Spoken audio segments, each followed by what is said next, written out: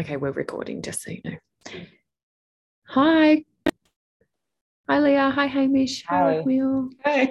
Oh, hang on, I don't have any volume on. Okay, Leah. Oh, you're all on mute anyway, so it doesn't really matter if my volume is on. Get yourselves off mute. How are you going? Good. Good. Good. Yeah. Whoever's on a messaging app, turn that off.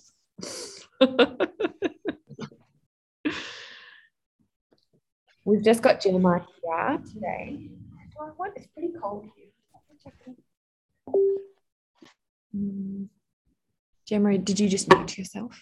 Yeah, I did mute myself. Super.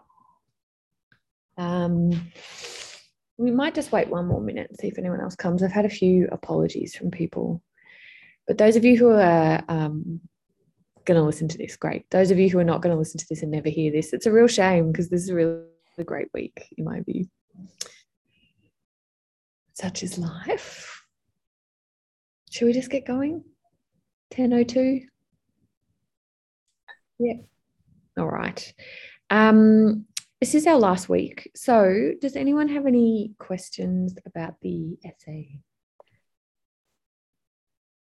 Nope. You're all good. Super.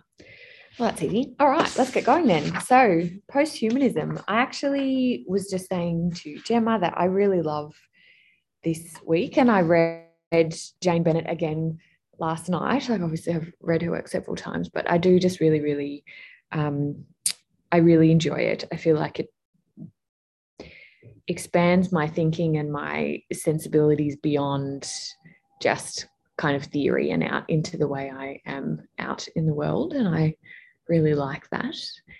So I hope you guys feel like that too. I feel like I'm missing something, but we are recording. Maybe it's because we didn't fart around for an hour with the technology.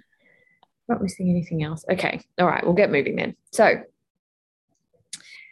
this week, the lecture has 5 parts. The first part is a bit of a recap of where we've come from over the course of the unit and how we've ended up here at the question of posthumanism. The second part asks the question why we need a posthumanism, if we need it, and what it is. And then in the third part, I'm going to talk about Bennett. This isn't really, occasionally it captures it. I can turn off the, I'm not at home. My messy kitchen bench is not behind me, so I can have a normal background. Okay. Bennett, that's what I wanted to show you. Her book, Vibrant Matter. Talk about her in the third part of the lecture. And then in the fourth part, if we've got time, but I'm happy to also scrap the fourth part and just have a more general discussion. And that probably would be my preference, in fact. But we can talk about some of the problems, kind of political and social problems that posthumanists can give insight to. And then in the fifth part, if we've got time, we'll recap. And then I'm going to conclude by reading you a story. Because what better way to conclude a unit? Oh, speaking of messaging apps, let me close my inbox. No, thank you. Nothing good can come of that. Okay, so in this lecture, I'm going to largely make an argument for posthumanism, right? Not necessarily because I think that you have to adopt a posthumanist perspective, but because I think, as we discussed way back in week 2, sometimes, or usually, it's easier to make sense of a theoretical tradition if you go with it to begin with. And for most of you, this will be your first encounter with posthumanist theory. Have any of you worked with any posthuman theory before? A little bit. Yeah. Who have you worked with, or what kinds of ideas? We looked at it in a unit last year, but I feel like it was a very different take on it. It was more sort of looking at like land and nature and like humans not being superior over that, and kind of going back to like a lot of like Indigenous cultures, sort of looking at I think there was like a river in New Zealand that had been like granted human rights, and then like looking at what that meant and like what that human status was. So So yeah, it was sort of less on the technology aspect and wasn't really looking at power as such. Yeah. So posthumanism is a really broad church, and I'm going to talk about that. And I actually think there is some resonance between Bennett and those Indigenous schools of thought. And I am a bit disappointed in her that she hasn't really engaged in those in her book very much. But yeah, it's a really broad church. But so, yeah, just to kind of clarify, we're going to go with it today. If you were to come back to it again and start to use it, you would need to try to be a bit more critical, I think. There are shortcomings to this school of thought. But for the purposes of today, for sort of understanding what it might offer us as we think about power, we're going to kind of largely go along with it. But I don't want you to take that as the kind of resounding endorsement of everything every posthumanist has to say. Okay, so the first part of the lecture, where we've come from, can someone recap for me who have we studied? Who have we looked at? Gemma? Okay. Would you like an exhaustive list? Yes. Of everyone? Give me an exhaustive list. Okay. Let's see if I can remember. Machiavelli, Marx, Foucault. Yep. You missed Arendt. one. Yep. So I missed. Yeah. Ooh, is it bad? I can't remember the names of the speakers. The theorists. From last week. No, that's not bad. Rosalind Gill. Hey, Andrew. Those are the ones I like. Yeah. Like I remember the content of them, but I don't Yeah. remember the names. Yeah. Who did we study in that week? I was sick and I posted in my old lecture. Fanon? Yeah. Okay. So Machiavelli, Marx, Arendt, Foucault, Fanon, Gill. They're all very different theorists, and as we've discussed, there's reasons why I've chosen them. Machiavelli gave us a pretty conventional, sort of intuitive, common sense understanding of power as a commodity and as zero sum. Marx taught us that power is relational in a kind of structural sense, and that it is also material. Arendt gave us a normative theory of power, how we ought to think about power and how power ought to be exercised. Foucault kind of threw everything up in the air and drew our attention to the micro forms of power that go to work on us kind of day to day.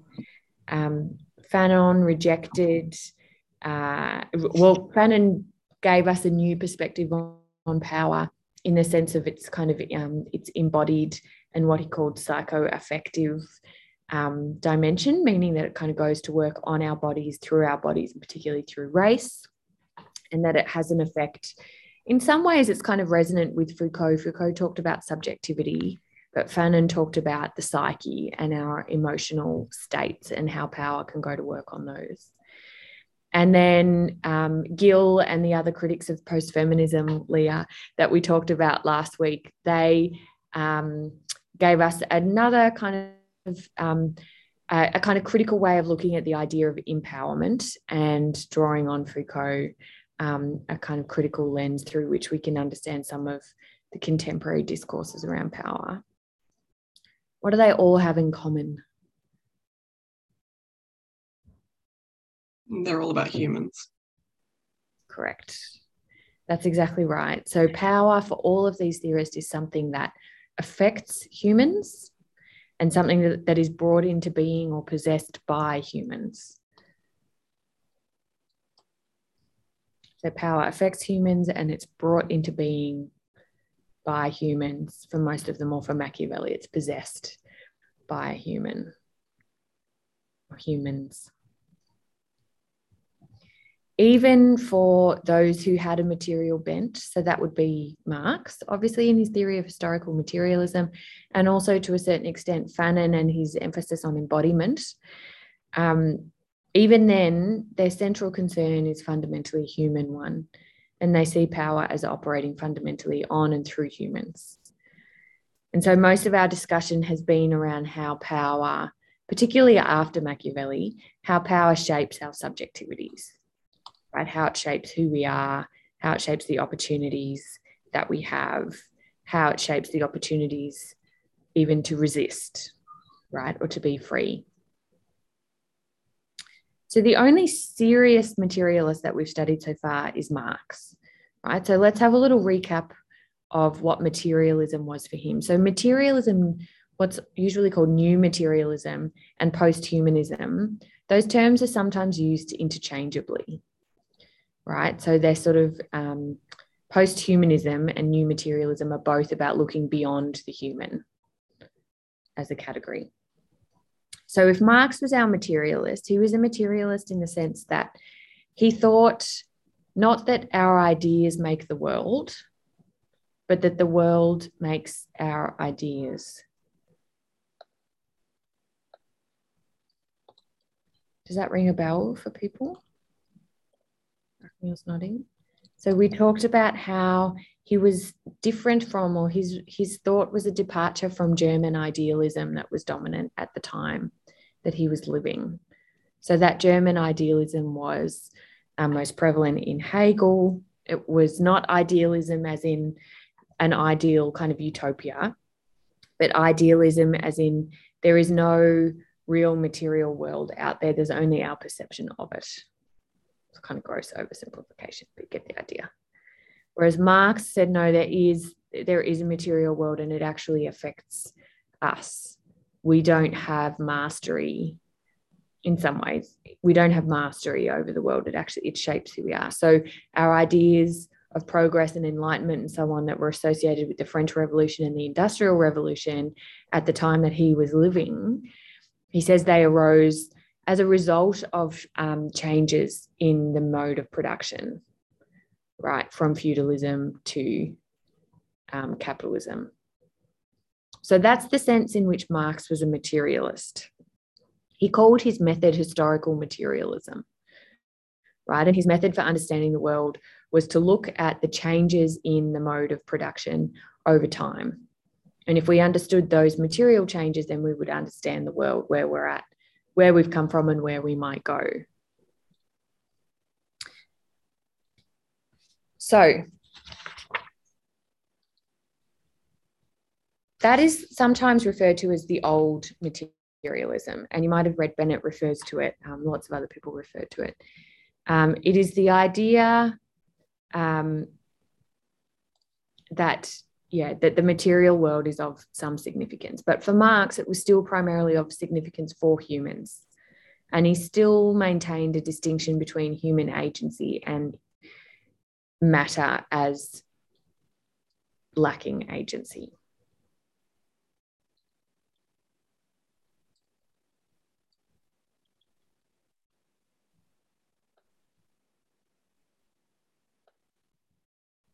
I'm just pausing because it looks like you guys are writing.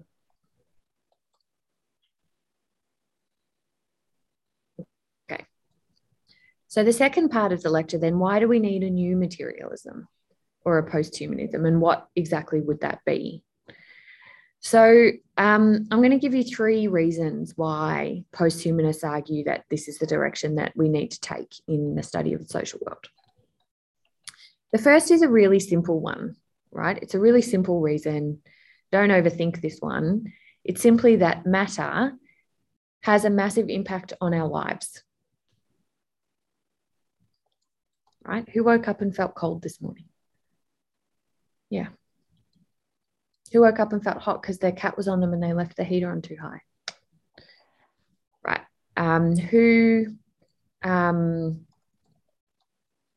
How did you get here, Gemma? By bus. Right. Material object, right? Who had coffee that helped them come to life? Yeah.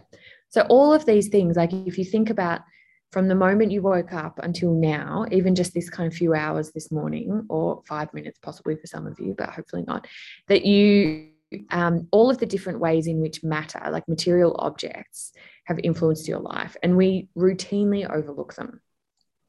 So I want to read you a paragraph from a book called New Materialisms. It's an edited book by Diana Cool and Samantha Frost.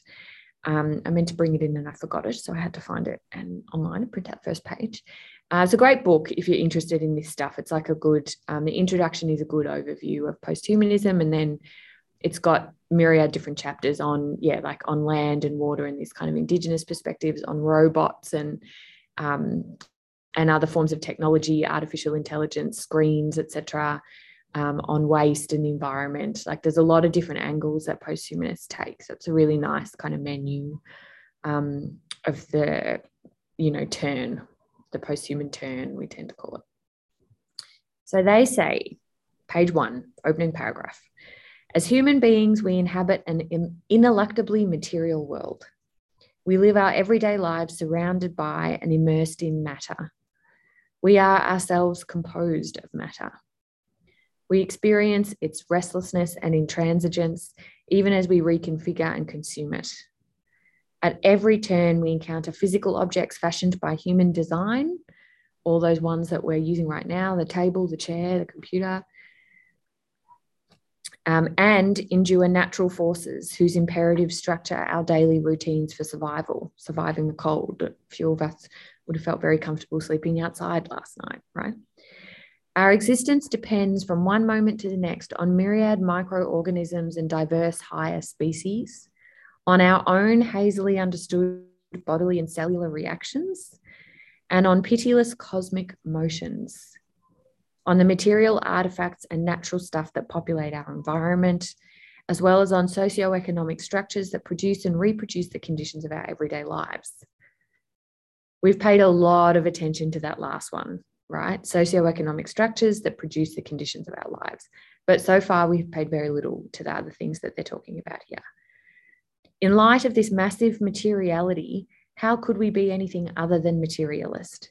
How could we ignore the power of matter and the ways it materializes in our ordinary experiences? And how can we fail to acknowledge the primacy of matter in our theories? Which is what we mostly do. We mostly ignore it.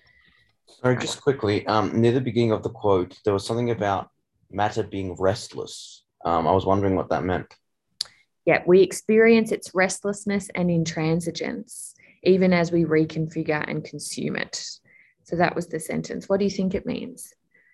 I'm trying to work it out because matter generally rests. I mean, it doesn't move around. I was trying to work out what it means. It could be restless in the sense that we keep on trying to change things and improve it and move it, but then it is not restless. We're not restless. That would mean. So posthumanists would argue that it is restless, and I'll talk more about that. Yeah, but it is that feeling that, like, hang on, whoa, what? That is the right feeling to be having at this point, right? Like, what is their argument about the restlessness of this table in front of me, for example, right? So keep that in mind. It's a really good question. We're going to get into it. Okay, so that's their first reason, right? Is matter has this impact on us that in social theories we ignore, even though every minute of every day it is impacting on what we do, who we are, what opportunities are available to us. So the second reason is that the old materialisms, the Marxist kind, they really died out with the cultural turn, what's called the cultural turn. So you'll notice from around Arendt onwards, like from the mid-20th century, scholars in philosophy theory, political theory, social theory turned to language and particularly to discourse to understand the social world, right? And we became deeply obsessed with representation and language. Foucault is a kind of, typical example here. Even though his idea of discourse wasn't limited to language, it also included practice. It was very much kind of human practices, right? And he didn't pay a lot of attention to materiality. There were episodes in his work where he talked about materiality, when he talked about the panopticon, for example, or when he talks about docile bodies and like our bodies as being one of the tools through which we are subjected to power. But he doesn't really elaborate on the significance of those material things in his theory. It's sort of still the center of gravity in the way he thinks is still language and meaning, right? Representation. And so materialists will say that a lot of stuff got pushed to the background when we took that turn. And then the third reason is not just that we've neglected the materialism that Marx called our attention to, but that even that is not enough. So for Marx, he was pretty much only interested in the mode of production and the means of production. He didn't have a lot to say about other forms of materiality. Famously, Gemma, he ignored bodies, right? And the difference between women's bodies and men's bodies and their how they get affected by capitalism. They also argue that it's not just about the significance of matter, right? It's not just about how important it is. That's part of it. It affects us all the time. We need to be more attentive. It's not only about that. It's also not only about the relationship between cause and effect, where matter can cause something to happen.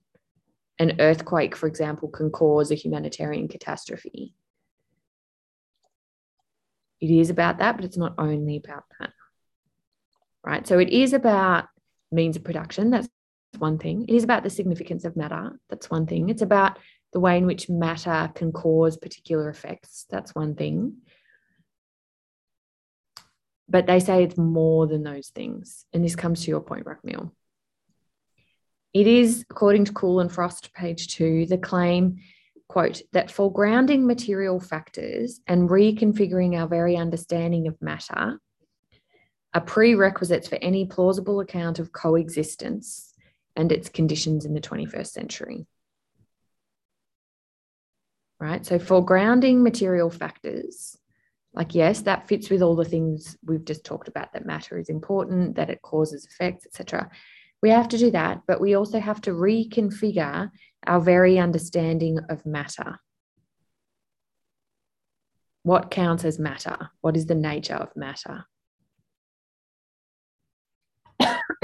So what they're doing here is questioning the very distinction between human and nature, or human and inorganic matter.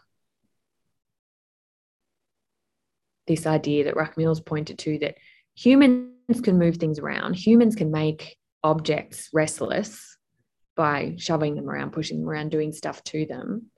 They're saying actually new materials don't necessarily hold that binary, and Bennett certainly doesn't.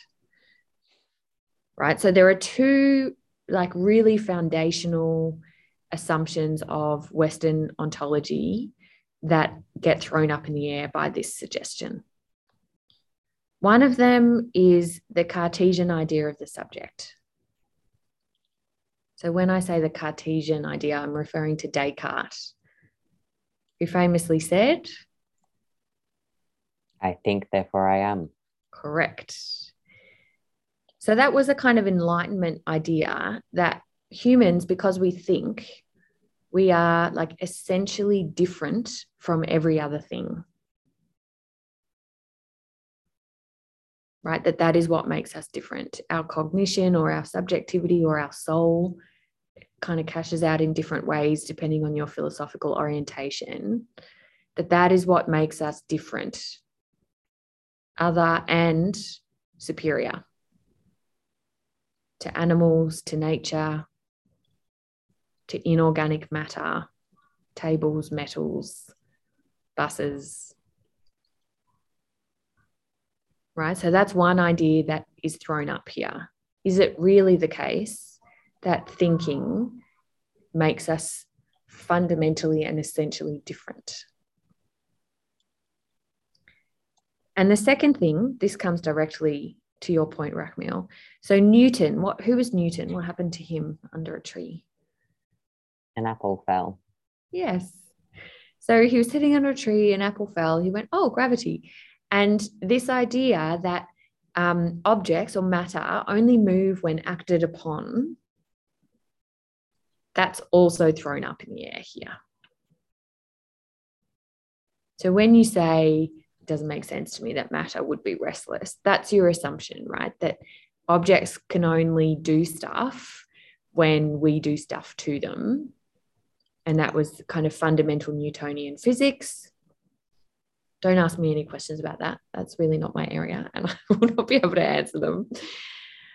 But the point is, Descartes and Newton, like these people who formed the foundation of like post-Enlightenment ontology in the Western world. And everything that they thought is thrown up in the air by some of the suggestions that new materialists and posthumanists are making. So firstly, maybe we're not so different from matter, or maybe the distinction is not as sharp.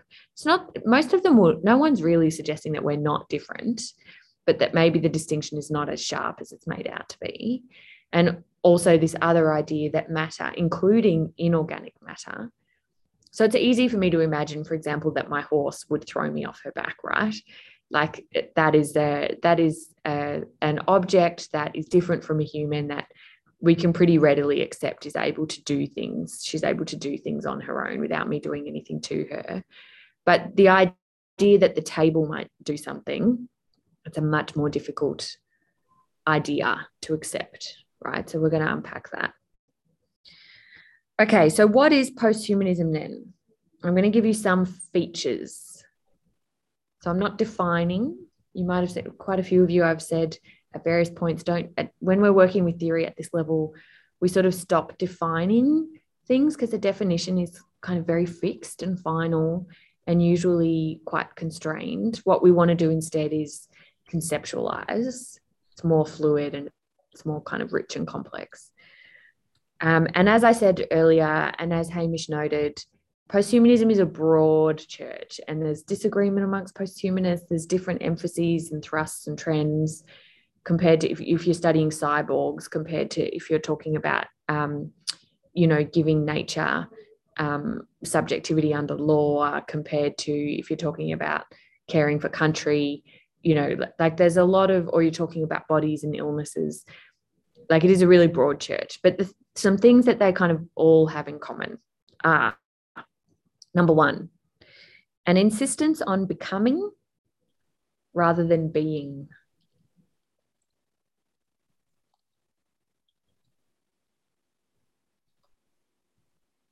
It's a bit of a brain bender. And it is probably easiest to grasp if you think about this as like a style of thinking that is kind of open, less fixed, more open. So it comes from, among other people, Deleuze, another French, one of these sort of pan-disciplinary French thinkers. I've always found his work super difficult, to be honest, but the idea of becoming is this idea that we are never finished, right? We're always in a state of becoming the next thing that we're going to be, that there's no end point. Even, right, for this book, right, this physical book, it appears like it's an end point. It's a finished book. It's probably not going to change shape, right? But even this book is not really finished. It will decompose at some point, right?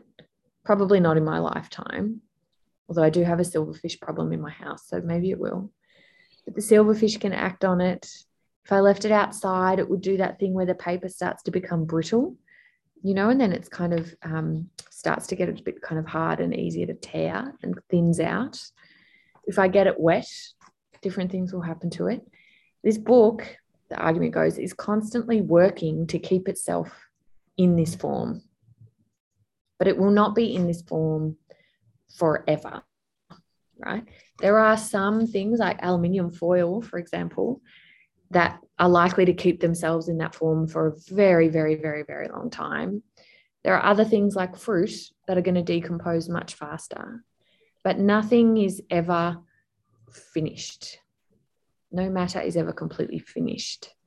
And so that's what it means to put this emphasis on becoming rather than being, because it forces your attention or pushes your attention towards what is going on in order for this book to be a book, in order for this table to be a table, instead of just taking for granted that it is what it is.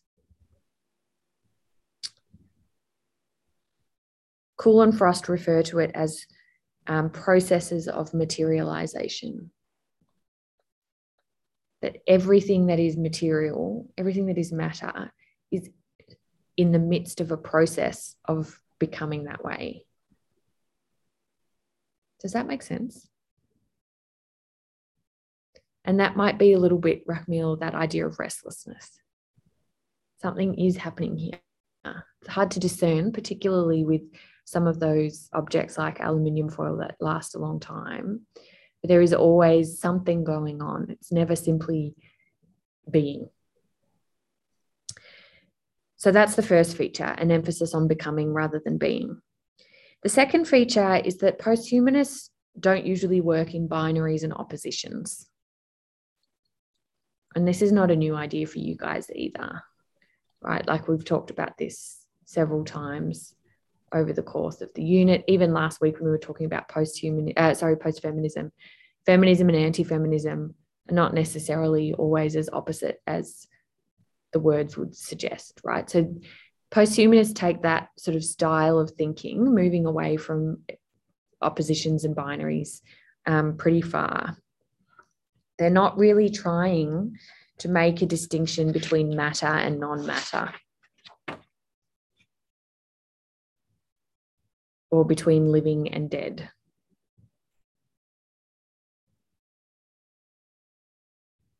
Right? It's a much more kind of fluid, like maybe you could think about it as a spectrum or perhaps like a constellation, but not a binary.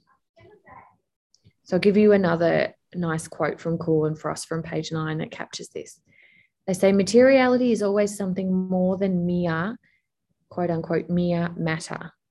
It is an excess, force, vitality, relationality, or difference that renders matter active, self-creative, productive, and unpredictable. I'll read it again. Matter is an excess, a force, vitality, relationality, or difference. Right? So if we come back to the book, the physical object of the book, right? There is a force at work here in keeping this book a book. It's not just simply existing as a book. It is relational in the sense that the book is not this paper, right? And that is what makes it different. It is different from the other things around it. It's different from the air. It's different from the table. It has taken on this particular form and is constantly, in a way, working to maintain that form. And that is what makes it active, self-creative, productive, and unpredictable. All in degrees, right? So water can be very unpredictable, right? A book is less unpredictable, right? So there's you have to sort of appreciate this stuff in degrees. They're not making like radically absurd claims that the book might grow legs and walk out of the room. But they're encouraging us to be attentive to possibilities that do exist in matter and what it can do. And in some cases, those possibilities are rich and complex and potentially dramatic.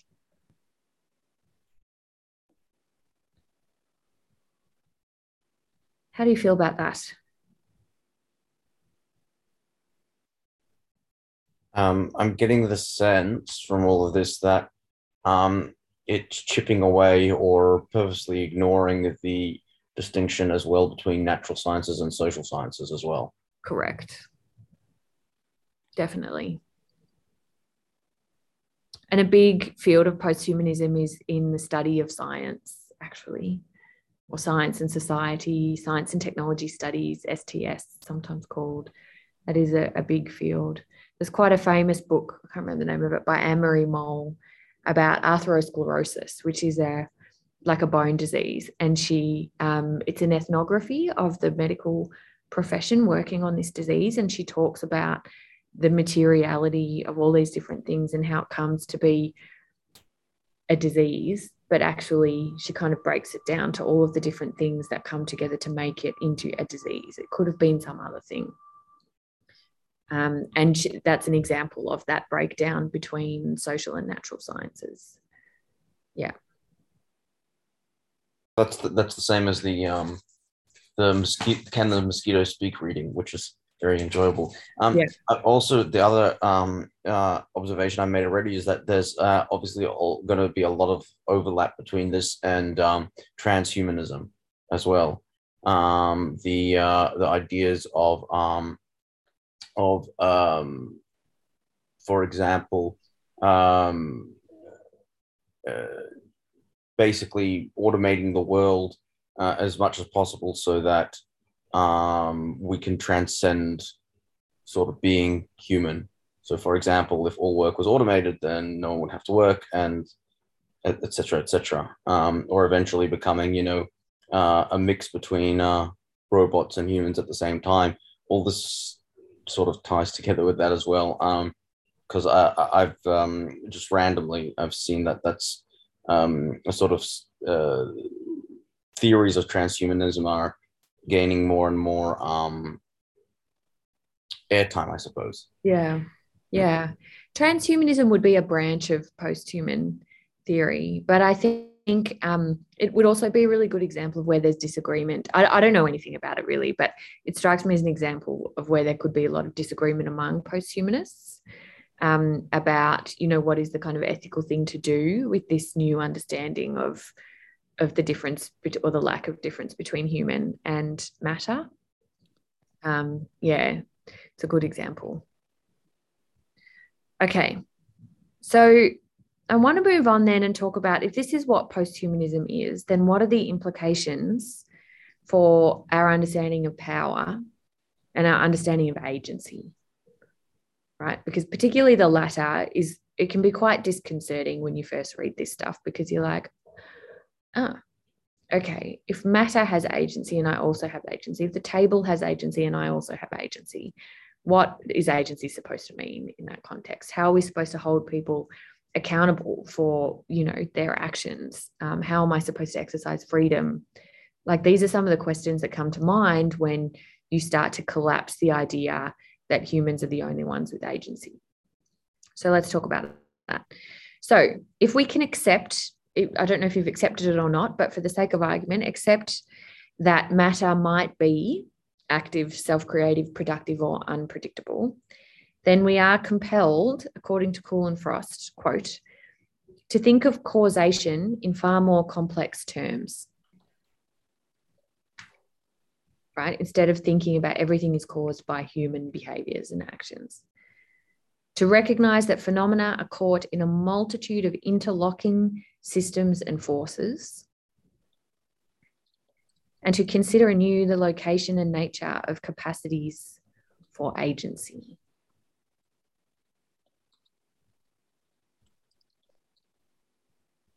I'll read it again. We are compelled to think of causation in far more complex terms, to recognize that phenomena are caught in a multitude of interlocking systems and forces, and to consider anew the location and nature of capacities for agency.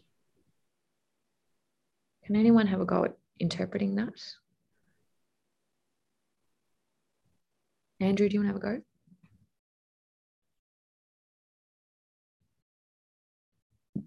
I'll break it down for you part at a time if you want. What do you think they mean by thinking of causation in more complex terms?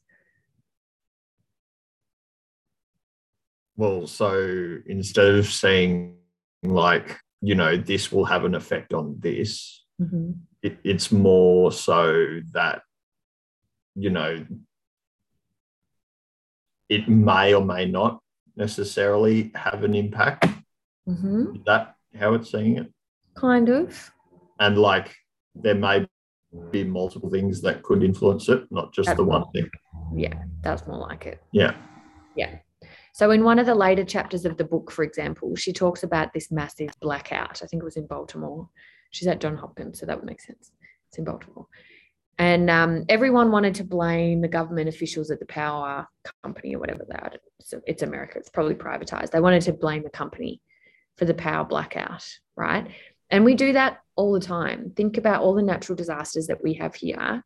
And instead of, hopefully not after the weekend, but instead of acting on climate change, for example, we have a royal commission and we blame the CFA, or we blame someone in some political office somewhere, right? It's a very kind of common reaction that we have in Western societies, where we think about something's gone wrong, we need to hold someone to account, And so that's what we do. We find a person or group of people or an office and we hold them to account. What she's saying, Bennett says it, Cool and Frost are saying it, is that actually the cause of something like a massive flood or a bushfire is more complex. It's not that we shouldn't hold people to account when they've done things that they could have done better, or they've made big mistakes, or they were corrupt, but that if we really want to search for the causes of things, we have to look more broadly than just at that. Okay. This means then that power is going to mean something very different from a possession, right? This is most definitely not a commodity approach to power. It's not a thing that you can have.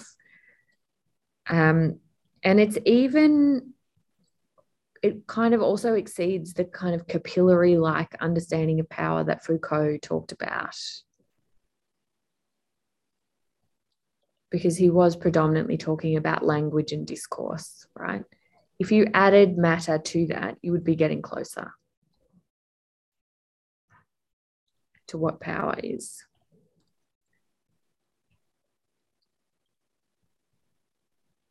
Questions, comments? I'm going to ask each of you one by one where you're at, 1 to 10. 10 being I'm so all over this, I could teach it. 1 being I have no idea what you're saying. Leah? I feel like I get it and then I don't. Like I get it and then, we move to the power thing and I'm lost. Okay, so wavering between 1 and 10? I don't know, like 4 maybe okay. 5. All right, I'm going to add 2 because you're underestimating yourself. Rahmil? There's still a lot of questions left to be answered, but I think that it's more or less made sense so far. Maybe I'd say 6. Okay. Yeah. Gemma? Yeah, I'm also like a 6 or a 7 if I'm being nice to myself. Yeah, be nice to yourself. Why not? Andrew? Maybe about a 7 or an 8. Okay. I reckon. Hamish? Yeah, probably a 7 or an 8. Okay, cool. Yeah, see, Leah, you're underestimating yourself. Okay, good. I'll take it. That's good. Okay. So let's get on to power then. The reason why I chose Bennett is because she has this specific theory of thing power, right, which fits very nicely with what we're doing. But there are, like we did with Fanon, for example, or Marx, there are many other post-human theorists who we could read and try and draw out a theory of power. But this one's quite useful because she's just very explicit about it. So the context, so she's a political theorist, right? She's in one of the best departments of political theory in the world, in fact, with William Connolly, who's one of my other just all-time favorite political theorists. So she is trying to bring these discussions about posthumanism into politics, right? And the study of politics, political science, political theory. In the US, they're very sharp about the distinction between political theory and political science, but we're less sharp about that here, which I think is a good thing. So she's concerned, as she should be, about the state of the world, right? And that's why I asked you to read the preface, because I think in the preface, she actually divulges a lot that helps you understand what's going on in the rest of the book. She divulges her motivation, right, which is to foster and cultivate sensibilities that will make us better political actors, more capable of responding effectively to the challenges that we face in the world, right? And this is what good theory should do. This brings us back to week 2 when we read Taylor. What is the point of theory? To help us understand and intervene in the world in better ways, right? And so that's what she's trying to do here. And she does it by talking about sensibilities, right? So she's not doing the kind of political theory that is about rules and laws or institutional design or anything. She's talking about the kind of sensibility that we as human beings and citizens should have if we're going to respond effectively to these problems. And she thinks that that sensibility has to be more attentive to the non-human world, right? That's her kind of number one claim in the book. If you take nothing else away from this, you can take that, right? To be clear, though, there are some what she calls performative contradictions. It's like on the one hand, we're saying we need to be more attentive to the non-human world, but at the same time, we're doing it through language, through writing books for other humans. Like the whole thing is a human endeavor. There's kind of no escape from that. She accepts that that is a contradiction, an inescapable contradiction. She also accepts that for politically strategic reasons, there has to be some emphasis on subjectivity, right? There has to be some emphasis on the human capacity for agency. Otherwise, we will just give up. We will roll over and just give up, right? And that's not what she wants. That's not what any of us want. So very simply, she's calling for a humility,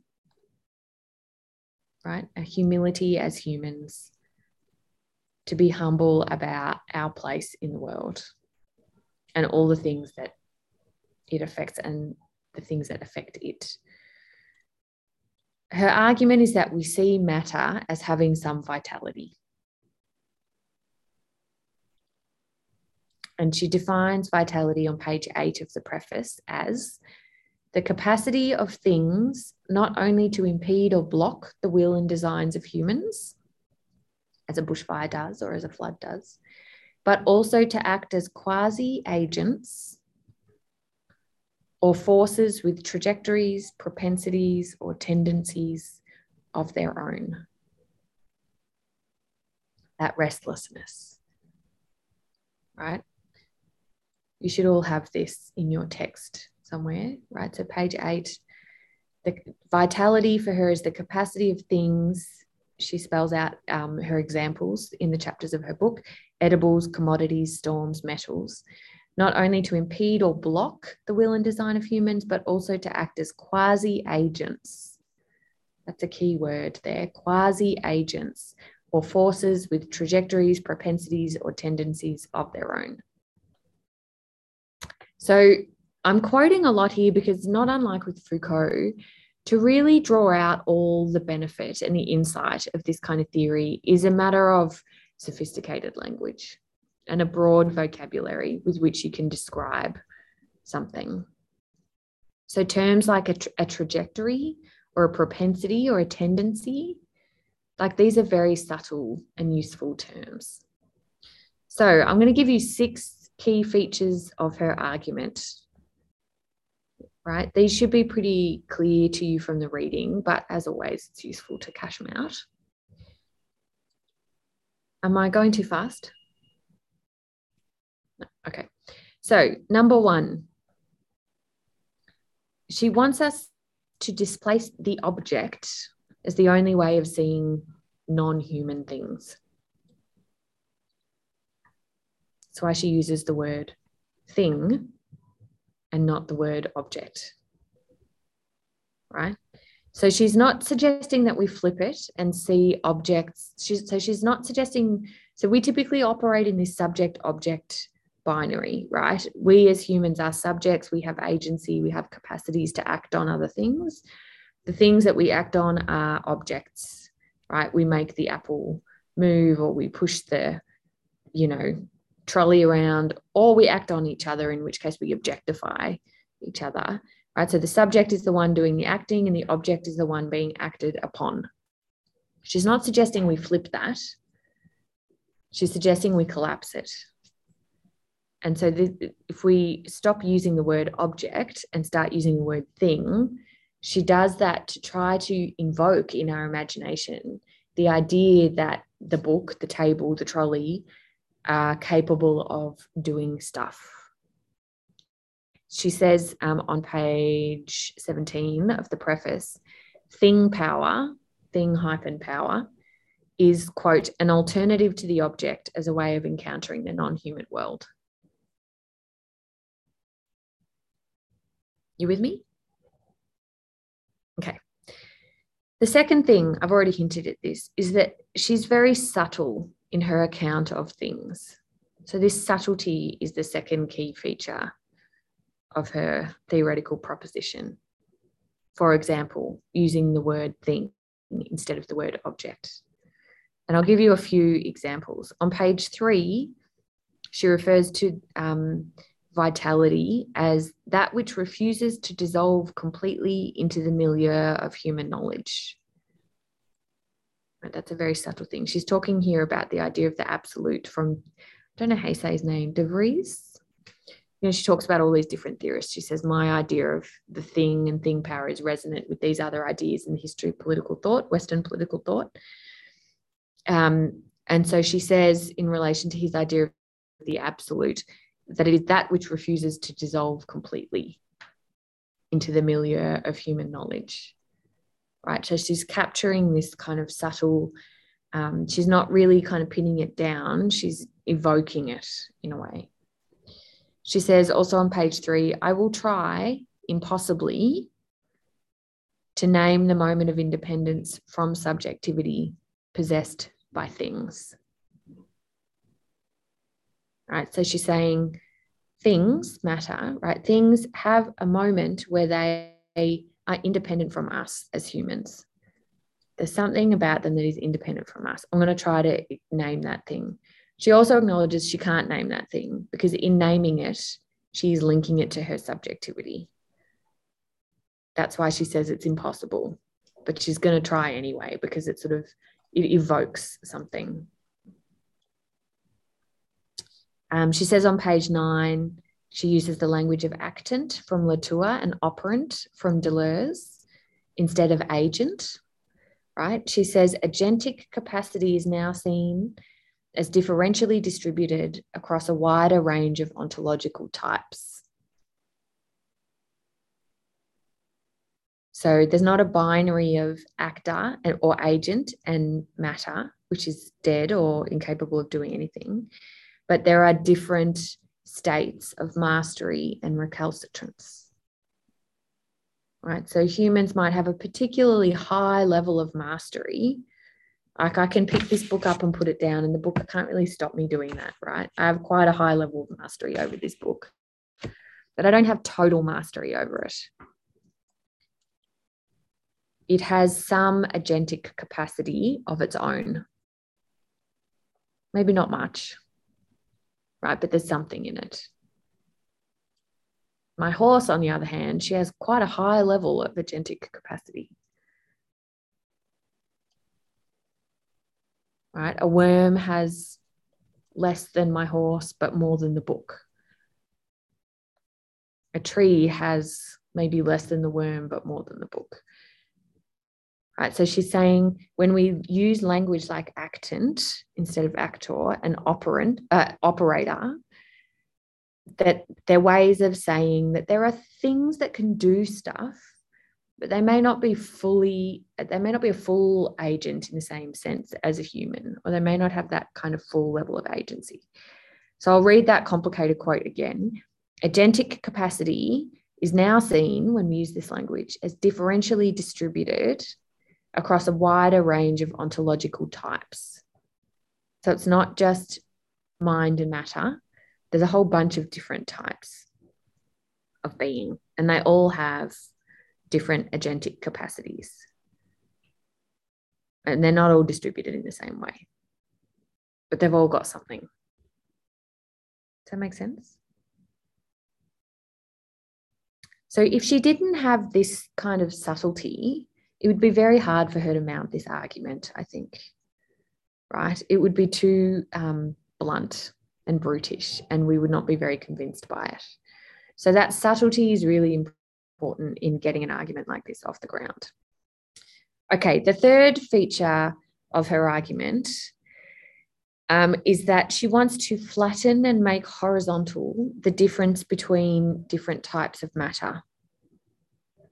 So she wants us to get rid of this hierarchical way of seeing the world. Human, animal, other organic matter, inorganic matter. Like we tend to see it in a hierarchy like that. She wants us to collapse that hierarchy and instead see it in a kind of flatter way. Not that we stop differentiating between those different things. They are different. But she's claiming that if we stop seeing them in that hierarchical way, we might see them more clearly.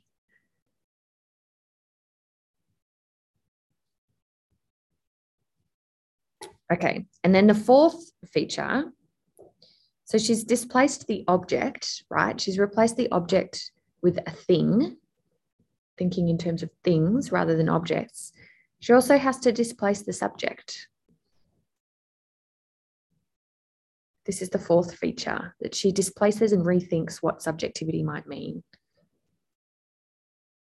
She's displacing it from the center of the way we think about power, or the top. So if we think about that hierarchy, human agent, animal, non-animal, inorganic, we've flattened it. We're probably still thinking about ourselves as the center. We need to move ourselves from the center of that as well. It's much more soupy, right? There's more of a mix and a displacement. If we do that, then we can start to look at things that are happening, effects that we see in the world, as being related not necessarily to human agency and intention, but to thing power. The blackout, for example, we can stop seeing the company as the sole and central cause of the blackout. They instead become one among many features in the way that blackout unfolded.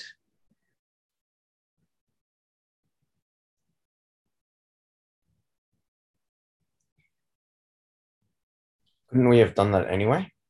By simply acknowledging that things are caused, like events are caused by a complex confluence of factors. I mean, surely the posthumanists weren't the first to realize that like a blackout might be caused both by human error or a shortage of something or a weather event all happening at exactly the same time. Mm-hmm. Surely. Why do you think she's why do you think she's suggesting this?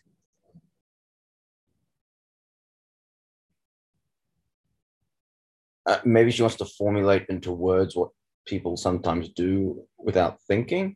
Like if they are more sophisticated than someone who's just going to blame the company. Yep. And she's also trying to shift the emphasis. Because I think she's right that by and large, when we talk about the way we do our politics and the way we exercise accountability, it tends to be very human-centered. So even though the report may include an acknowledgement of the weather conditions on the day of the fire, it's still, it tends to, the center of gravity of those explanations is a human one. It still remains a human one. She's saying, yeah, so it's a subtle shift of emphasis, but with possibly very significant effects on the way we do things. For example, like we'd probably have acted a lot sooner on climate change if we had had that kind of an emphasis in the way we've examined natural disasters over the last 20 years, for example. I think that would be her response. You can take it or leave it, but I think that's what she would say. No, that definitely makes sense. Yeah. A lot of political theory is, as you're saying, it's capturing something that's already shifting and trying to make it move there faster by articulating it and calling for it more explicitly. So if we, back to this point about displacing and rethinking subjectivity, on page 10 and 11, I don't know if you remember reading this, where she talks about human bones. Do you remember reading that? Or is this where you're all going to confess you didn't do the reading? Please don't say that. Oh, no. Hamish, your face just reveals everything. The rest of you have much better poker faces. Andrew, did you read it? I have no poker face. Oh, evidently. Andrew, did you read it? No, I didn't, unfortunately. Oy. Leah? You did. Okay. Can you tell us what they said about the bones? Or what Bennett said, I should say.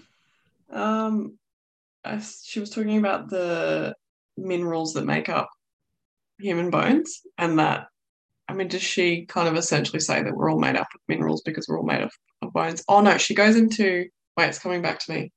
She goes into like the evolution of bones, whereas before it was other things. I don't know, muscles or whatever it was. And then bones kind of pop up. and she was kind of relating that to how the minerals and stuff of bones, like the matter of bones, gives us movement. So without that matter, then we wouldn't be able to move. Does that? Yeah. That's exactly right. Yeah. So we sort of go, oh, we're humans, we think, therefore we are, et cetera, et cetera. And she goes, actually, a big part of the reason we are what we are can be explained by this very, very like millennia long evolution of the matter that constitutes bones, right? And if we think in those kinds of terms, all of a sudden our uniqueness doesn't look so special, right? I'll read you another lighter example from the next chapter, so you wouldn't have read it. I will just say you should have done the reading, and I am genuinely disappointed that you didn't. Okay, so the next chapter is on food, right? Edible matter and how it interacts with our bodies. In the case of some foods, say potato chips, it seems appropriate to regard the hand's actions as only quasi or semi-intentional, for the chips themselves seem to call forth or provoke and stoke the manual labour of taking the chip and putting it in your mouth. I did this on the weekend twice, 2 bags of chips. They just, like, it's not 100% in my control whether or not I continue to eat those chips. I insist that every single one of you have also had this experience, right? So she's saying to eat chips is to enter into an assemblage in which the eye is not necessarily the most decisive operator. Chips challenge the idea, implicit in this other thing that she talked about, that what people want is a personal preference entirely of their own making. I did not really want to eat that whole bag of chips. I was feeling car sick and I wanted some chips to make me feel a little bit better. But instead I ate the whole bag, right? Hands up if you've also had this experience at any point in your life. Oh, come on, Gemma. What, eating a whole pack of chips? Yeah, eating more chips than you really wanted to eat. Oh, yeah. Sorry. I was going to say, if you've got that level of self-control. No, but I thought you meant that like really specific. No. Sorry. The car sickness, no, I get terrible car sickness. Okay, the point is, what she's saying is we can laugh about this, right? But what she's saying is actually there is something notable happening when that happens, right? We have a very strong emphasis on, in that context, like self-control and willpower, right? Think about people who are addicted to smoking, right? It's the same thing. They are not someone who is addicted to smoking. That person, their subjectivity is not the only actant in that assemblage. The assemblage of the cigarettes and the smoker, right? The cigarettes are part of what's going on there, and they have some restlessness. They have some agentic capacity, right? If you've ever had a craving or you've done something you kind of didn't want to do, you drank a bit too much, you ate a bit too much, whatever, you stayed in the sun a bit too long. All of what she's saying is that we could think about those as assemblages where the other things that we are experiencing are part of what's going on. They have thing power. Does that appeal to you, that idea? It does to me in the context of the chips, for sure. That makes it scary because it means I can't stop with the chips.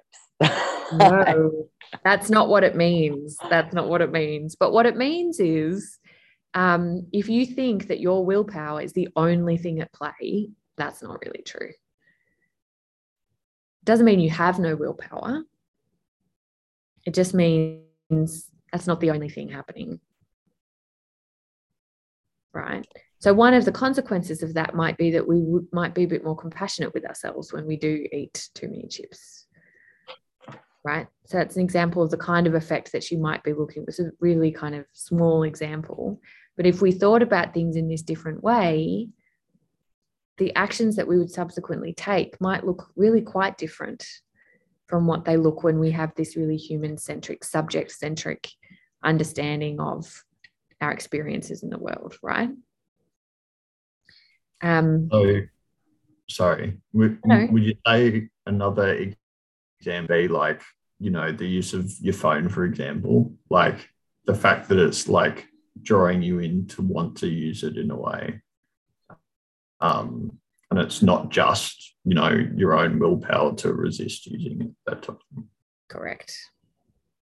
In fact, a former student of this unit is now doing a PhD on that very topic, using posthuman theory.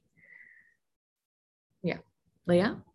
Where does the fact that we've, like, with the things, like the, not natural disasters and that kind of thing, but like the objects and the chips and the cigarettes, where does it come into the fact that we have made, like, we have gone and created cigarettes, which we are now, addicted to? So, Leah, where does that come into the whole thing? It's a good question. Can you sharpen the question? I guess, is it not... Why would it matter? Well, does it not come back to our own agency to create things that we then become addicted to, I guess? So, yes, the object, the thing has power, but we've kind of given it that power because we've created it. Yeah. So I think that's an excellent question. And it comes to this question of, which I think is actually the biggest challenge for Bennett, of accountability. Like, how are we supposed to hold cigarette companies accountable for their contribution to the problem of, cancer and so on, or Apple and the, social media responsible for the stuff they do that we know makes us more addicted to the things that happen on our phones. So she would say that, that needs to be taken into account. This is a really nice segue to the next point, the fifth point, the fifth feature of her theory, which is that all of these things always exist in an assemblage.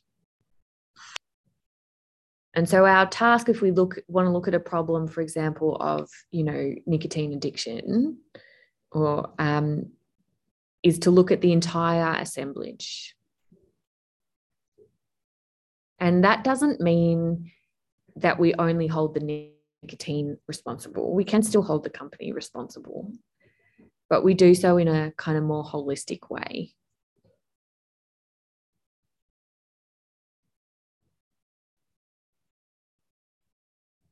It's interesting because this reminds me of a very prominent example of someone who was very, very scared of the power technology had over people.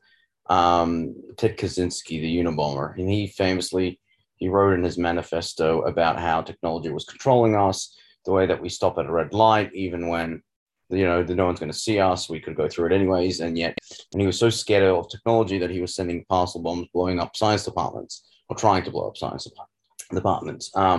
But in his manifesto, which was actually his PhD, I think, he was talking about the sort of power that things have over us, that we lose control over ourselves.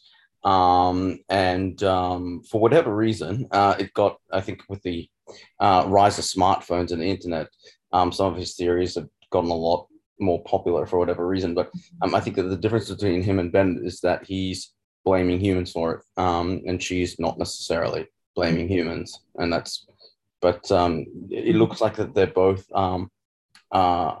concerned by the same thing. Yeah. Yeah, I think that sounds right to me. I didn't know that was part of his motivation. The other thing, so Hamish, you mentioned earlier, like, Indigenous posthuman theories that were posthuman theories before posthuman theory was a thing. Buddhism is similar, right? Like, Buddhism also calls for an attention to experience, including material experience. It might be kind of less theoretically developed than this, but it's I think there's kind of deep resonance. And that Buddhist approach would call, in the case of screens, for example, would call for us to be attentive to what is happening to me when I get a message, or when, like, my phone lights up with something. Just be attentive to that. Like, what happens in my body when that happens? And then once you are attentive to that, and I think this is Bennett's argument, you're just more equipped to make a decision about what to do next. Right? So it doesn't necessarily change, and you might still answer that message. But if we look at things in a particular way, we have more information and we're more equipped to make more fully informed decisions about what comes next. And it may still involve holding the tobacco company responsible and having a royal commission into the emergency services. But in many, many cases, that would not be the only thing that we would do, right? Does that make sense? And so I think, the Unabomber and Bennett have gone in opposite directions on that problem. He's like, let's blow it up. She's like, hang on, we could actually just be more attentive to what's going on and make more responsible and complex responses to it. So again, this fifth point, that we must see things not only on their own, but always in an assemblage of which humans are a part. An assemblage is another Deleuzian idea. There's more about it in the second chapter of the book if you want to keep reading on that idea. But it's quite an important idea, I think, for making. If I could have prescribed you more reading, I would have prescribed that too. But given you didn't even do the reading I did prescribe, I'm not going to give you more. But it's quite an important idea, I think, for her. It makes a lot of kind of queries that you have about thinking about just the table, for example, fall into place by thinking about them in the broader context in which they exist. Okay, and the sixth and final feature of her theory is the importance of a feeling of discomfort, right? And I don't mean discomfort as in discomfort, as in uncomfortable. I mean discomfort as in discomfit, fit. Something is not fitting. You may also be uncomfortable. But this idea of discomfort and the sense that there is a remainder, what she calls a remainder, that we can't put into words or reconcile.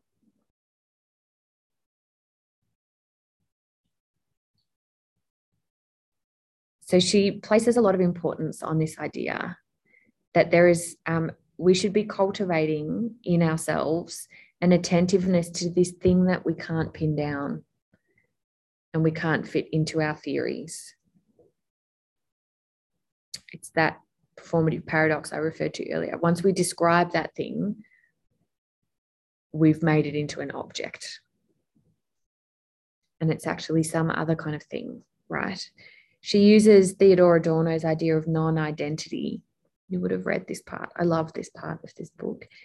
On page 14 and on page 15, she talks about the idea that there is something, some remainder, some absolute, something, mystery that we can't pin down.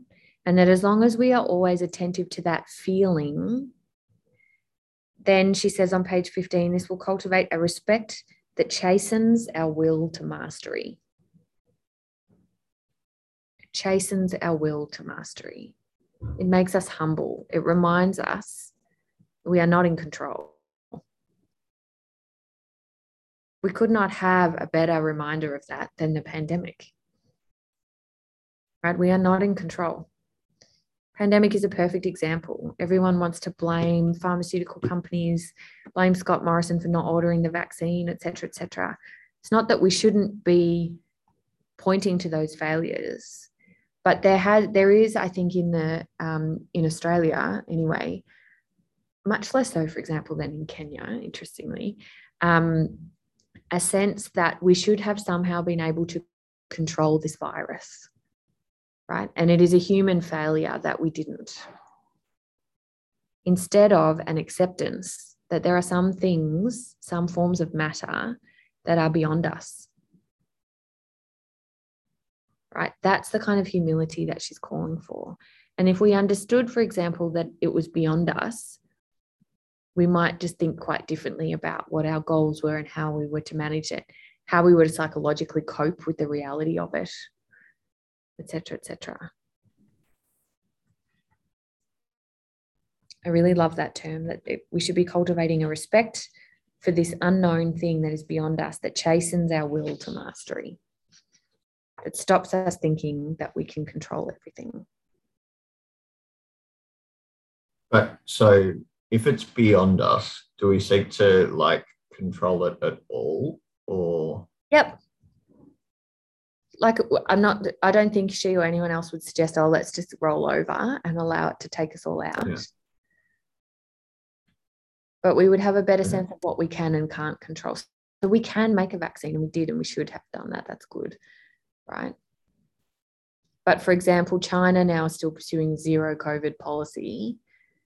If it adopted this sensibility, it probably wouldn't do that at this point. It's a really simple example. Yeah. So it's definitely not, she's not trying to cultivate an attitude of defeat, right? Or a refusal to hold people to account or to stop blaming people. It's much more subtle than that. She's calling for a more holistic apprehension of what's going on, right? And a lot of it, like that kind of little thing she does, the little vignette where she sees this little pile of rubbish, right? A lot of it is about, it's about perception. It's about how we choose to place our attention and how we choose to perceive the world around us. And if we perceive it differently, then all these other things follow, all these kind of more subtle and sophisticated political responses to problems that we face. But definitely not that we don't do anything at all. On the contrary, if we looked, for example, at climate change and went, ugh, we're stuffed, like that is the absolute opposite outcome of what she's trying to achieve with this book.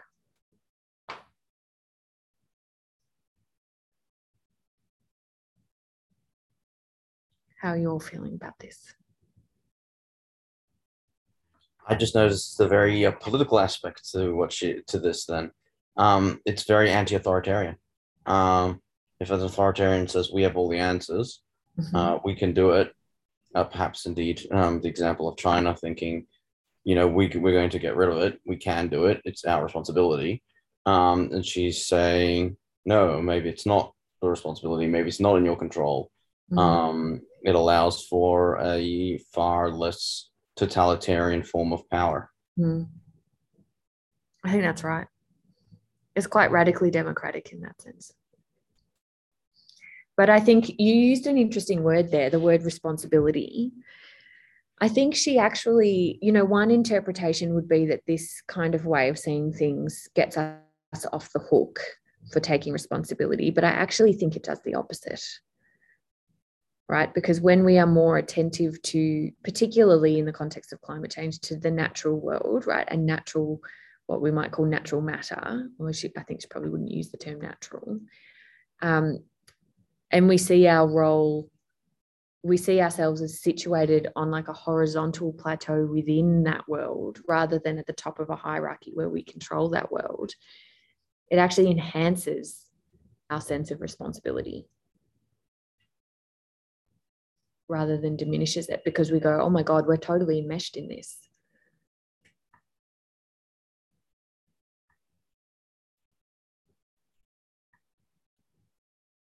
Gemma, what's that face saying? Oh, I was just really cold to be honest. I just got like a little body shiver. Really cold. Sorry. All right. So fourth part of the lecture, we've got two options. It's 11:20. My preference would be for you guys to discuss this. I can throw a couple problems at you and you can hash them out. You want me to do that? Okay. One problem that has been talked about with respect to posthumanism is waste, landfills in particular, right? So there's an article by Heard in 2013. I can send it to you if you want it. She says she conceives of landfills as living natural flows where multitudes of bacteria collaborate with human debris and geological forces in creating assemblages of known, unknown, and unknowable entities. That's how she describes landfill. Want me to read it again? Landfills are living natural flows where multitudes of bacteria collaborate with human debris and geological forces in creating assemblages of known, unknown, and unknowable entities. For example, we didn't know for a long time the kinds of poisonous gases that get produced as waste starts to decompose, right? That's kind of what she means. So we don't even know what else there is going on in those landfills that we don't know. That's what she means by the unknowable. Discuss.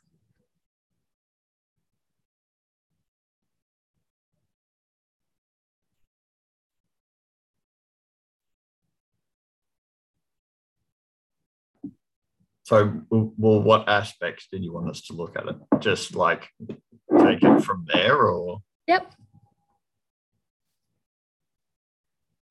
Use your mind and imagination, which is actually only part subjectivity and part matter. Yeah. Well, I guess what like that kind of made me think about was like the idea of microplastics, and in terms of like how, you know, we're consuming microplastics because of, you know, how waste has interacted with food, and like it's kind of created this cycle, and that's, you know, created the unknown of like how will it affect the human body, like we have more cancer, all this type of stuff, because, you know, we use these objects and materials in a certain way, and then like when we aren't using them, they decompose and eventually, you know, we eat them, which is, I don't know, interesting, I guess. What's interesting about it? Well, it was never their intended purpose to be like, and like we never knew that that would be the effect. It was always, you know, they were a way to, you know, contain food to keep it fresh, or, you know, hold various different things in certain ways, and could be used for like various different things, plastics in pretty much everything. So now it's, you know, in even more things than we knew before. So, what would a post-human perspective like Bennett's give us in thinking about that? I guess, is that what thing power is? Is that like we do all these things as humans trying to fix all these problems, but then there's all these unintended consequences that we don't foresee, and then we're affected by those things. So like, you know, I was thinking about toads, like introducing toads to get rid of whatever they were supposed to get rid of, and now we have a toad problem. And so I guess that's thing power in a way, because it's the power of the thing that we wanted them to, you know, we wanted it to fix this problem, which maybe it does, but then it makes this other problem that we didn't see. So then we have to respond to that.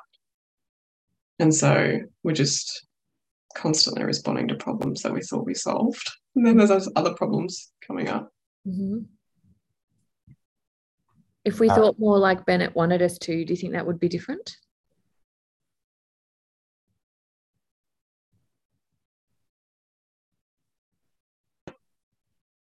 I don't know. I don't know if we can ever foresee what the impact is going to be on of the things that we do. So I don't know.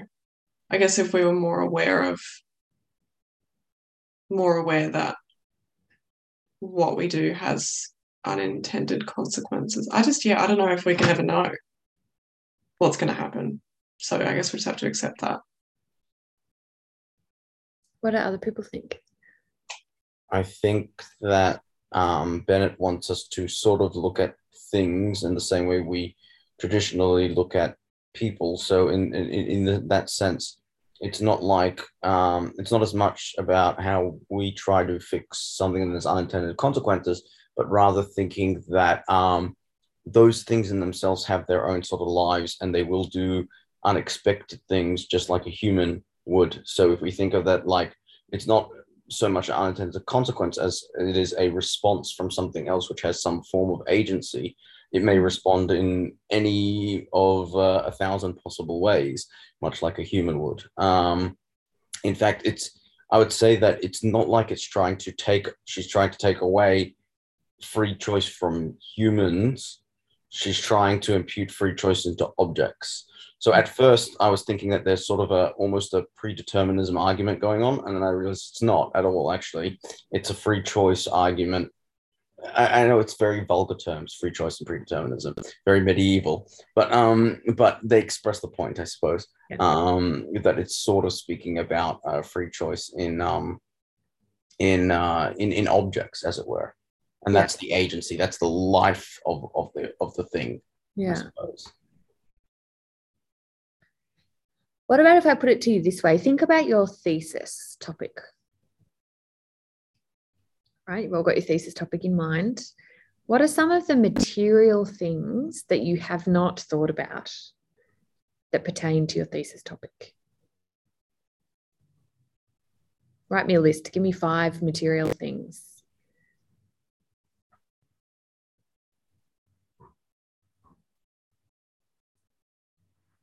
Gemma, yours is easy. Yeah, so easy. I don't know. I guess my first thought was the peripherals that games and esports have played on. Yep, exactly. That's my first thought. And perhaps I think it's about soft power, and tourism is kind of soft power. And it's like planes. Yep. That sort of thing. Yep. Those are like the obvious ones. Yep. To me. Yep. Computers, hardware, equipment. Yep. Hamish, what about yours? My thesis is a discourse analysis. Yeah, exactly. So exactly my point. Discourse analysis of what? Of healthcare materials. Healthcare what?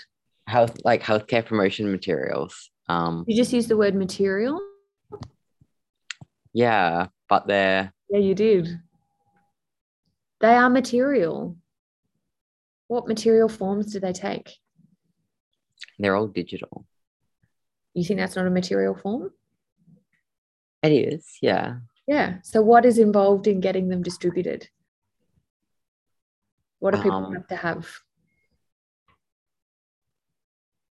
A computer or a phone. All these are material things that are part of the discourse that you're analysing. So if you thought about those kinds of things, would that change the way you see your problem? It'd probably add a few thousand words to my thesis. I think it could change it radically. The difference between the material pamphlets of, the AIDS pandemic of the 80s and the 90s, as opposed to getting something on your mobile phone privately and personally, like the materiality of that is potentially hugely significant. In the 80s, when HIV/AIDS was really stigmatized, it was associated with men who have sex with men, and then you're handing around physical pamphlets to people. That's quite different to being able to discreetly deliver people information on their personal mobile phone, right? The materiality of those things makes a massive difference to the nature of the public health campaign, what's possible, what's not possible, right? That's literally off the top of my head in 1 minute. So my point is that when you think about the material features of the problems that you're looking at, you probably haven't thought about them before. You're like, I'm only doing discourse analysis. Discourse doesn't have any material stuff in it, but it does. It absolutely does. It cannot be otherwise. And so I'm not suggesting you go down this path, but if you wanted to, you would find something there. All of you would. Right? So I think about it, for example, in the book I'm writing on the way the Kenyan state classifies its citizens by ethnicity in Kenya, because there is a big digital divide. There's problems with literacy. There's no postal service. Many people don't live in like a house. They live in other different kinds of setups. The census is done with an enumerator. An enumerator goes around to everyone's house and interviews them. That has a massive impact on the kinds of data that is collected, depending on who's doing the interview, right? And that's all to do with the materiality of housing, among other things, right? So when you start paying attention to these things, you just see all these like explanatory factors and all these other possibilities for how things might be done better or differently that you just didn't see before. It's quite eye-opening. Rachmiel, you said you really enjoyed Timothy Mitchell's piece on the mosquito. Yes, Can you talk to us about that? Oh, so it's just that there was so much. Basically, in the material world, there's so much going on, and then the decisions that are made, right, without like trying to deal with problems using other forms of material. There was specifically, for example, the case of the dam. Could I just interrupt you for one moment? For the benefit of those who didn't read it, could you just give us a quick summary of what it's about? Okay, so it's about how, amongst other things, how a confluence of various events around, mostly around World War II, but not just, caused a sort of a certain type of mosquito with a certain type of very virulent malaria to enter into Egypt from when previously it was unknown. It was in other parts of Africa only. And it came, I suppose, as a sort of unintended consequence of the building of the dams and all that that goes on. But he actually analyzes every aspect. He analyzes a bit about the war. He analyzes how they dealt with the malaria and the mosquitoes and trying to get rid of mosquitoes to get rid of malaria. He talks about the building of the dam. He talks about monopolistic practices, and he ties it all together there about all these events that were considered, like the pandemic, the war, the monopolization of land was always focused on the human actors, but it didn't focus on all of these material things. But I think one of the things that I particularly enjoyed was that he said that the engineer didn't come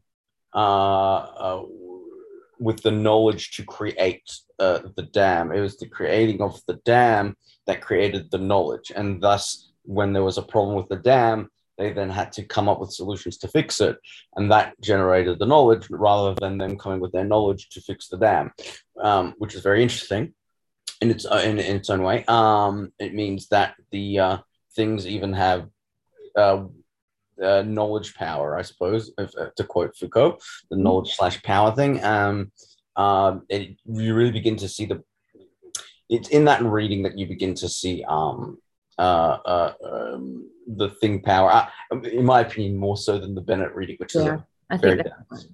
Very, very dense. But you could, it's sort of, the thing speaks for itself, I suppose, in the mosquitoes reading. But I think that the biggest thing that resonated with me was exactly that point about the engineer gets the knowledge from what they're doing, and they don't bring the knowledge to the thing. Which was also reflected in the fact that how they dealt with the mosquitoes as well, and the misguided attempts to wage war against them in a very human way. Yeah. It is a fantastic read.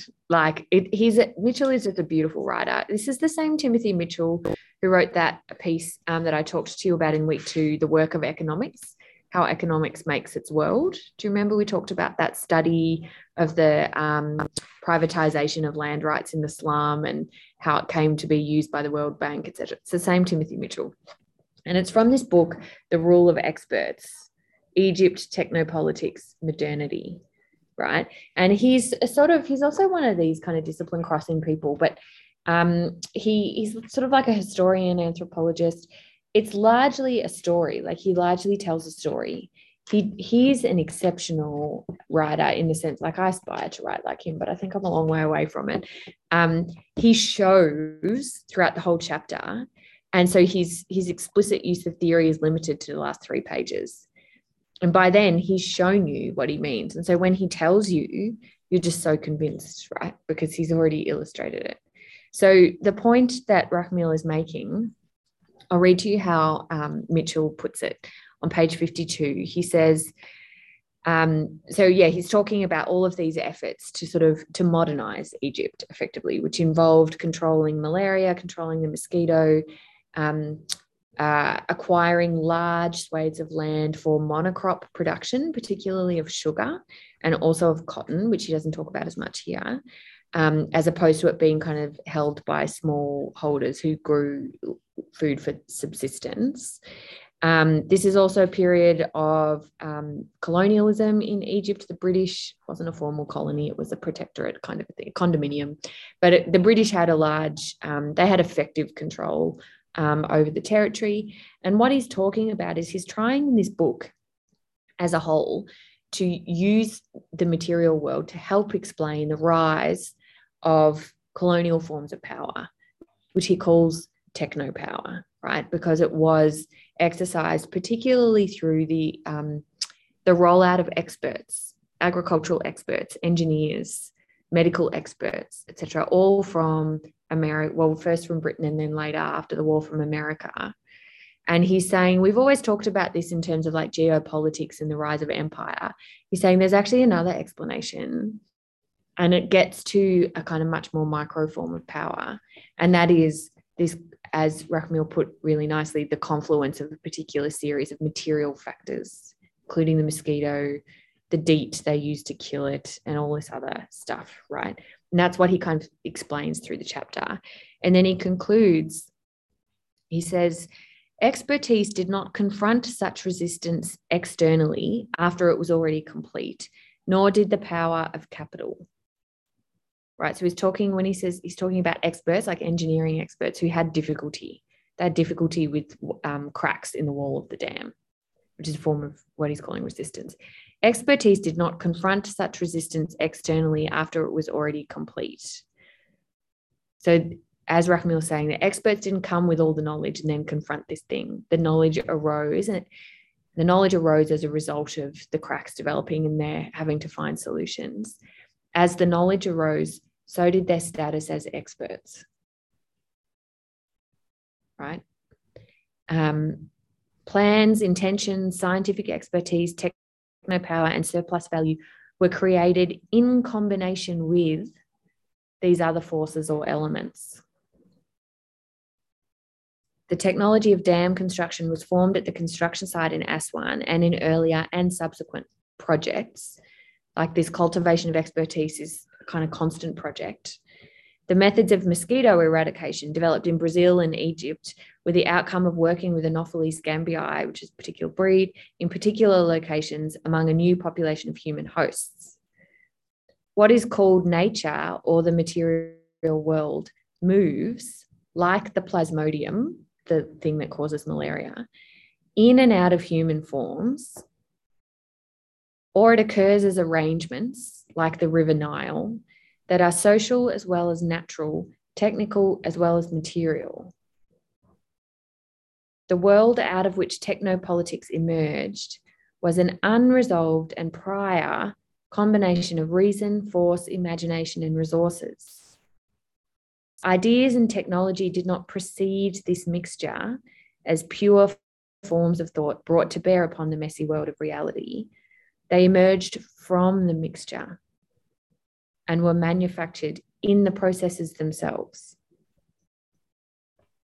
right? So these particular kinds of people, these scientists, they called them extension workers, agricultural extension workers, public health experts, etc.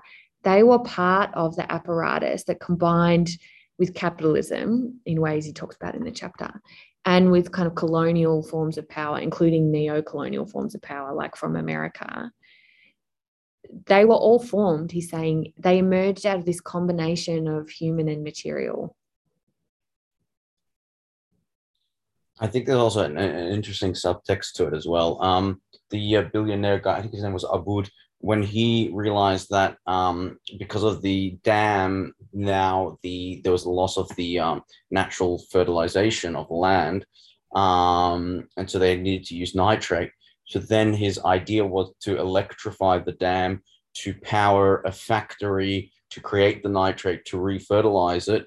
Arose from, again, reusing the Nile to do what it traditionally did, but with his own idea. And I suppose what occurred to me is that had the Nile not been the object that fertilized, or the thing, sorry, I should say, that fertilized the land in the first place, would he have come up with the idea to use the Nile to create a factory to refertilize the land as well?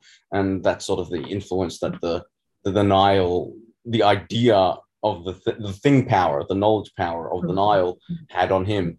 Because otherwise maybe he would have thought, oh, I don't know, let's make a coal fired plant to refertilize.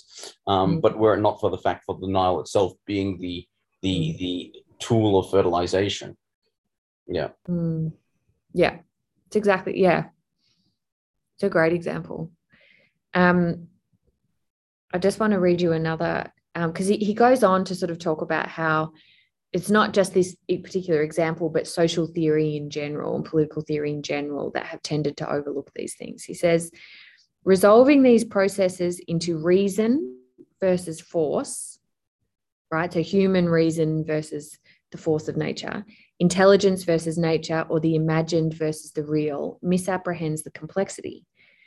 But this misapprehension was necessary, right? We had to believe that there was such a thing as reason and expertise that could overcome the realities of the natural world, the realities of the Nile. For it was exactly how the production of techno power proceeded, right? If those experts and the governments that backed them were to take a post-humanist approach, right, they would be forced to be much more humble about the expertise they could offer and about their capacities to control the situation. Overlooking the mixed way things happen, indeed producing the effect of neatly separate realms of reason and the real world, ideas and their objects, human and non-human, was how power was coming to work in Egypt and in the 20th century in general. It's one of the neatest segues to it. Like, that's a real mic drop moment in theory. Us nerds get excited about those kinds of moments, right? He spent this whole chapter illustrating, and then he's like, this is how power works, right? Our understanding of power, we've got a lot from Foucault and blah, blah, blah, but actually we've overlooked a lot. And once we start, as Bennett says, drawing our attention to the material world, we can see power much more clearly. And in Mitchell's case, in ways that allow us to be more comprehensively critical of capitalism and colonialism. I find that quite compelling. It's interesting because the same critique it equally applies to both capitalism and communism. Yes. Both based on human planning in one way or another. Foucault's problem with Marx, if you recall, is the idea that communists had, or Marxists, that there was no power in their own camp. Yeah, he's saying this. Mitchell's making the same point, same but different point. Yeah. Other questions, comments, points of confusion or concern?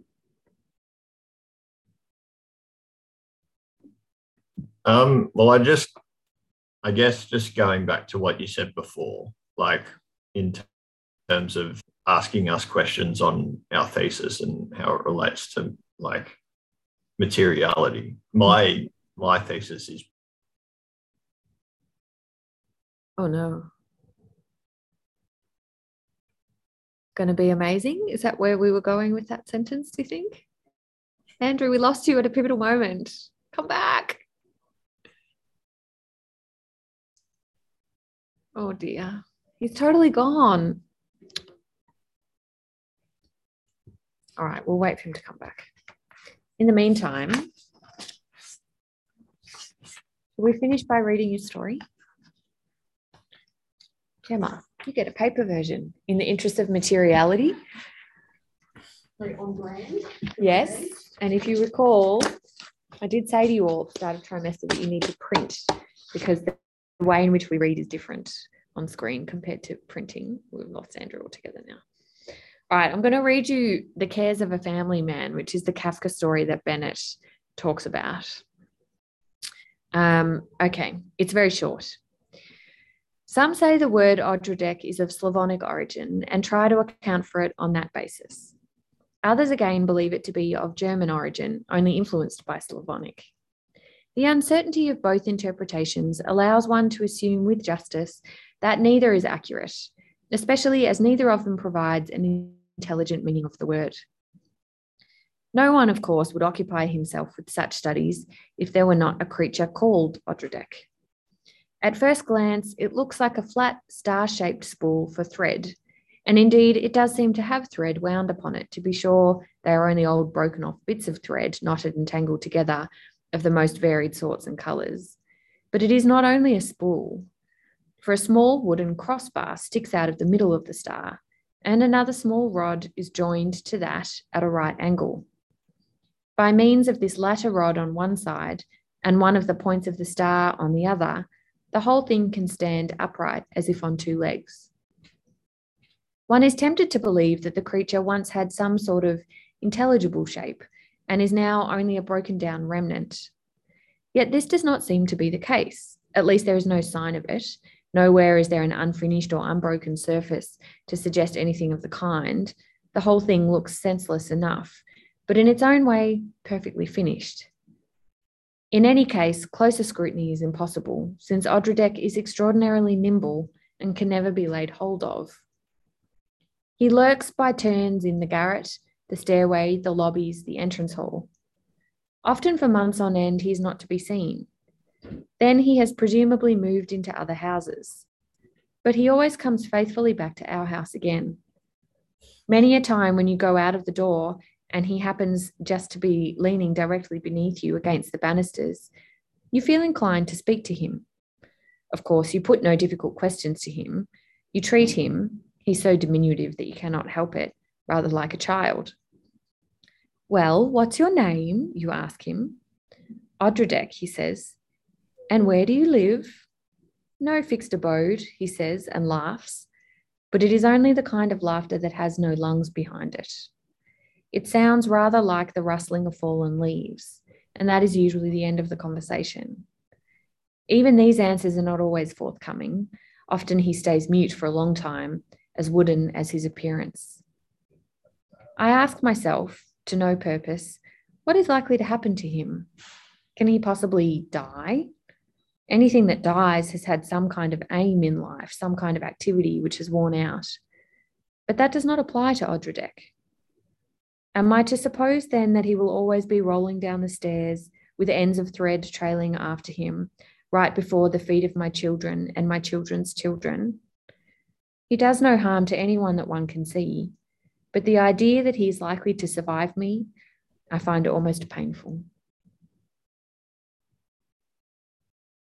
End of the story.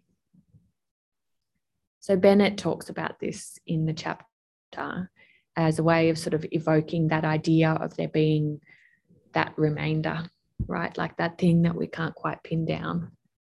But sometimes what we think of as objects might be things.